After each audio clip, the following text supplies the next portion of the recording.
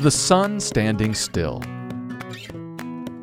A group of men from Gibeon put on old clothes and worn-out sandals.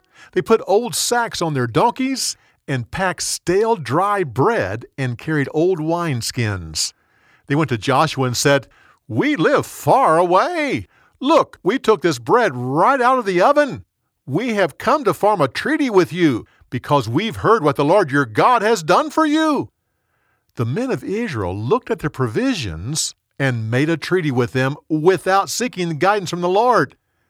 Later, Israel found out that the Gibeonites lived close by. "Why did you lie to us?" "Oh, we feared for our lives, so we deceived you. Now you can do whatever seems right to you." Joshua said, "You'll live because of our promise to you, but from now on, you'll be our servants." Other kings of Canaan got angry when they heard about this agreement, so they marched against Gibeon. The men of Gibeon sent a message to Joshua, "We're your slaves. Come quickly and help us." So Joshua marched his army through the night and surprised those fighting against Gibeon. The Lord also sent large hailstones on them. Joshua needed more time, so he looked up and said, "Sun, stand still over Gibeon." The Lord heard this command and honored it. The sun stopped moving across the sky.